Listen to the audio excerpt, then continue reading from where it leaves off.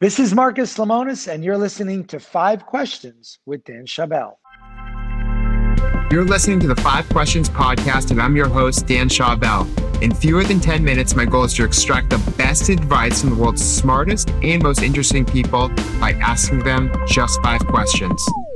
My guest today is the star of CNBC's The Profit and Streets of Dreams, Marcus Lemonis. Marcus is not only the CEO of Camping World, but is an investor and champion of numerous small businesses with over $75 million invested. He recently added a business learning center to his website to promote the business education that we discuss in this podcast episode. In your childhood, your family supported you as you were starting your first business, and now you've pledged $50 million to support other small businesses. How did the support you received inspire you to give back to others?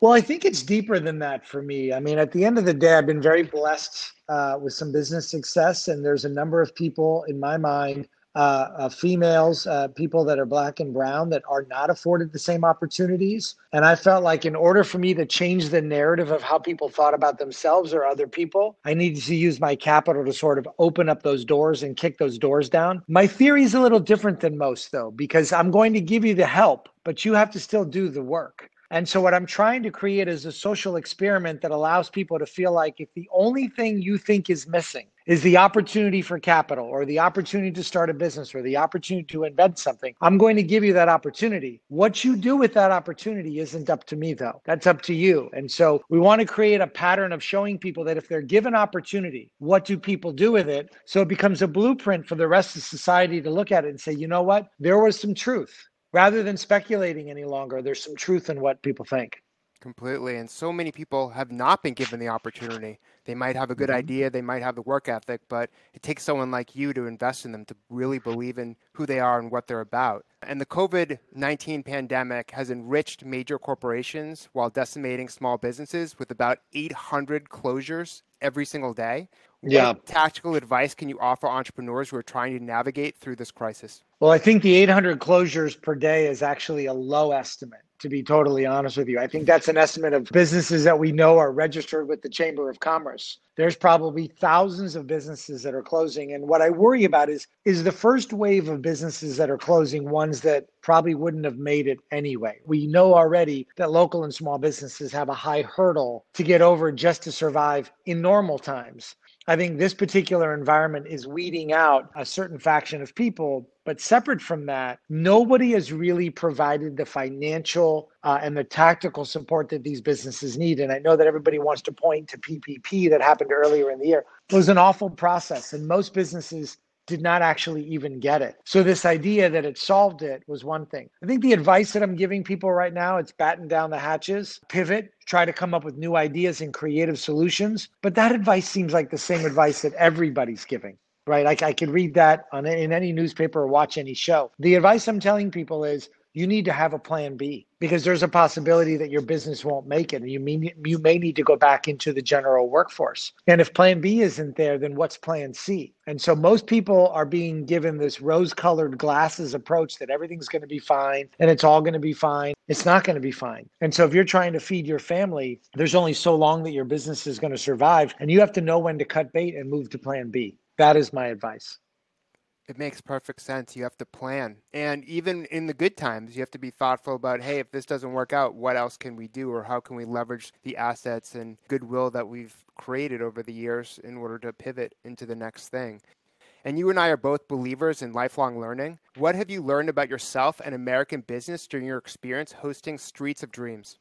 I think the biggest thing is, on the Profit for years, we would go into a single business in a single town. And I wanted to really pivot and really understand how the American spirit was living in communities, in neighborhoods, in areas, in industries. And what I learned more than anything is how resilient the American entrepreneur is and how strong they are as a community. And so whether it was in the Diamond District in New York City and understanding the interworkings of that community or being with the fishing community in San Diego, I noticed that these businesses are a lot better off when they stick together than when they try to stand on their own. I also enjoyed profiling something bigger, something bolder, something more aspirational than a single business. And I think there's a way to inspire people and to give people hope by showing an area or a city or an industry that has really pivoted or changed over the years. And you've said that most of the businesses you've worked on don't work out even with your capital investment. What are the similarities between those that are successful and then the ones that fail?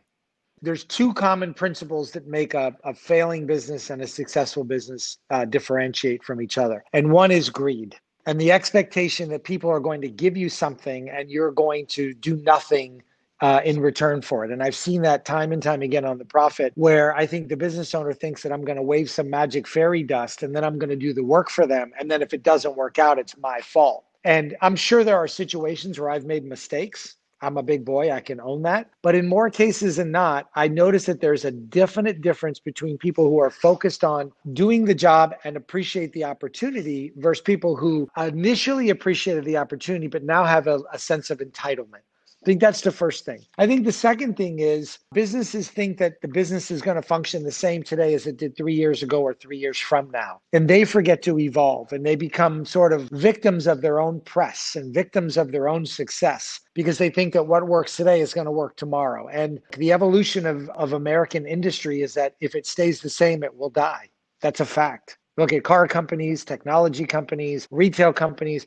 If it stays the same, the only thing you can count on is that it will go away. I agree. And that's why we have innovation in the first place. And it just feels like every company is being impacted by technology. And therefore, what is the technology industry? If every company is sort of in technology, we'll have to invest more into it. So that's how I'm looking at it for sure. And the thing that you've really hit on in all your work is that it's about the people too. Like if you don't have the right attitude, if you're not willing to try, if you don't know how to build relationships, your business is not going to succeed. The human psychology is probably more insight into business than anything else. And yes, we can hire accountants to get the numbers right. And we can get a better co-packer to make something right. And we can make the product better. And we can, Six Sigma the process to death. We can do all those things. But even if all those are done, if the human psychology isn't right about yourself and your self-respect and the respect you have for other people, including the customer and your team member, it's not going to work. And I remember something that happened to me yesterday where I issued a number of bonuses at my primary business, unexpected, just, we had a good year. We gave some bonuses out and I had a team member send me an email telling me that it was a slap in the face.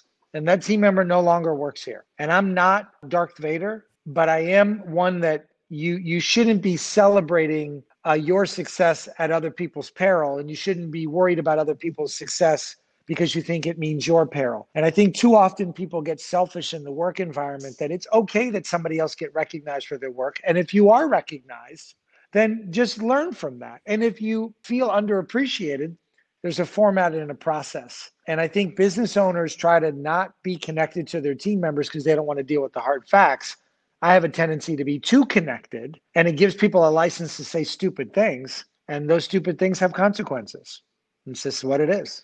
Makes perfect sense. And what's your best piece of career advice?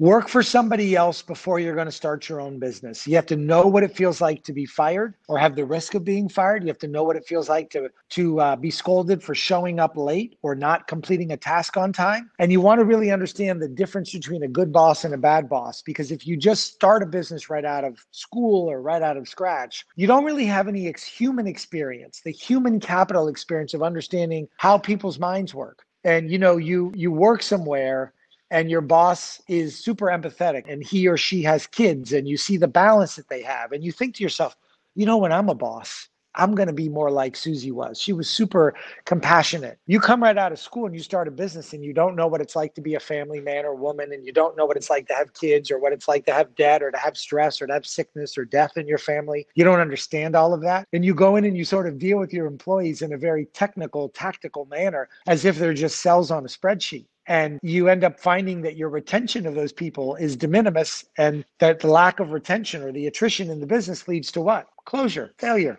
And so you got to work for somebody else, because you also can learn how not to behave, right? You see a boss that isn't sympathetic or empathetic or isn't interested in your success. You say to yourself, when I'm a boss, I'm not going to be like that. And I think it's important to have that. Thank you so much for sharing your wisdom, Marcus. To follow his journey, you can watch Streets of Dreams on CNBC and find him on Facebook, Instagram, and Twitter, where he shares segments from his shows, profiles businesses, gives advice, and political views.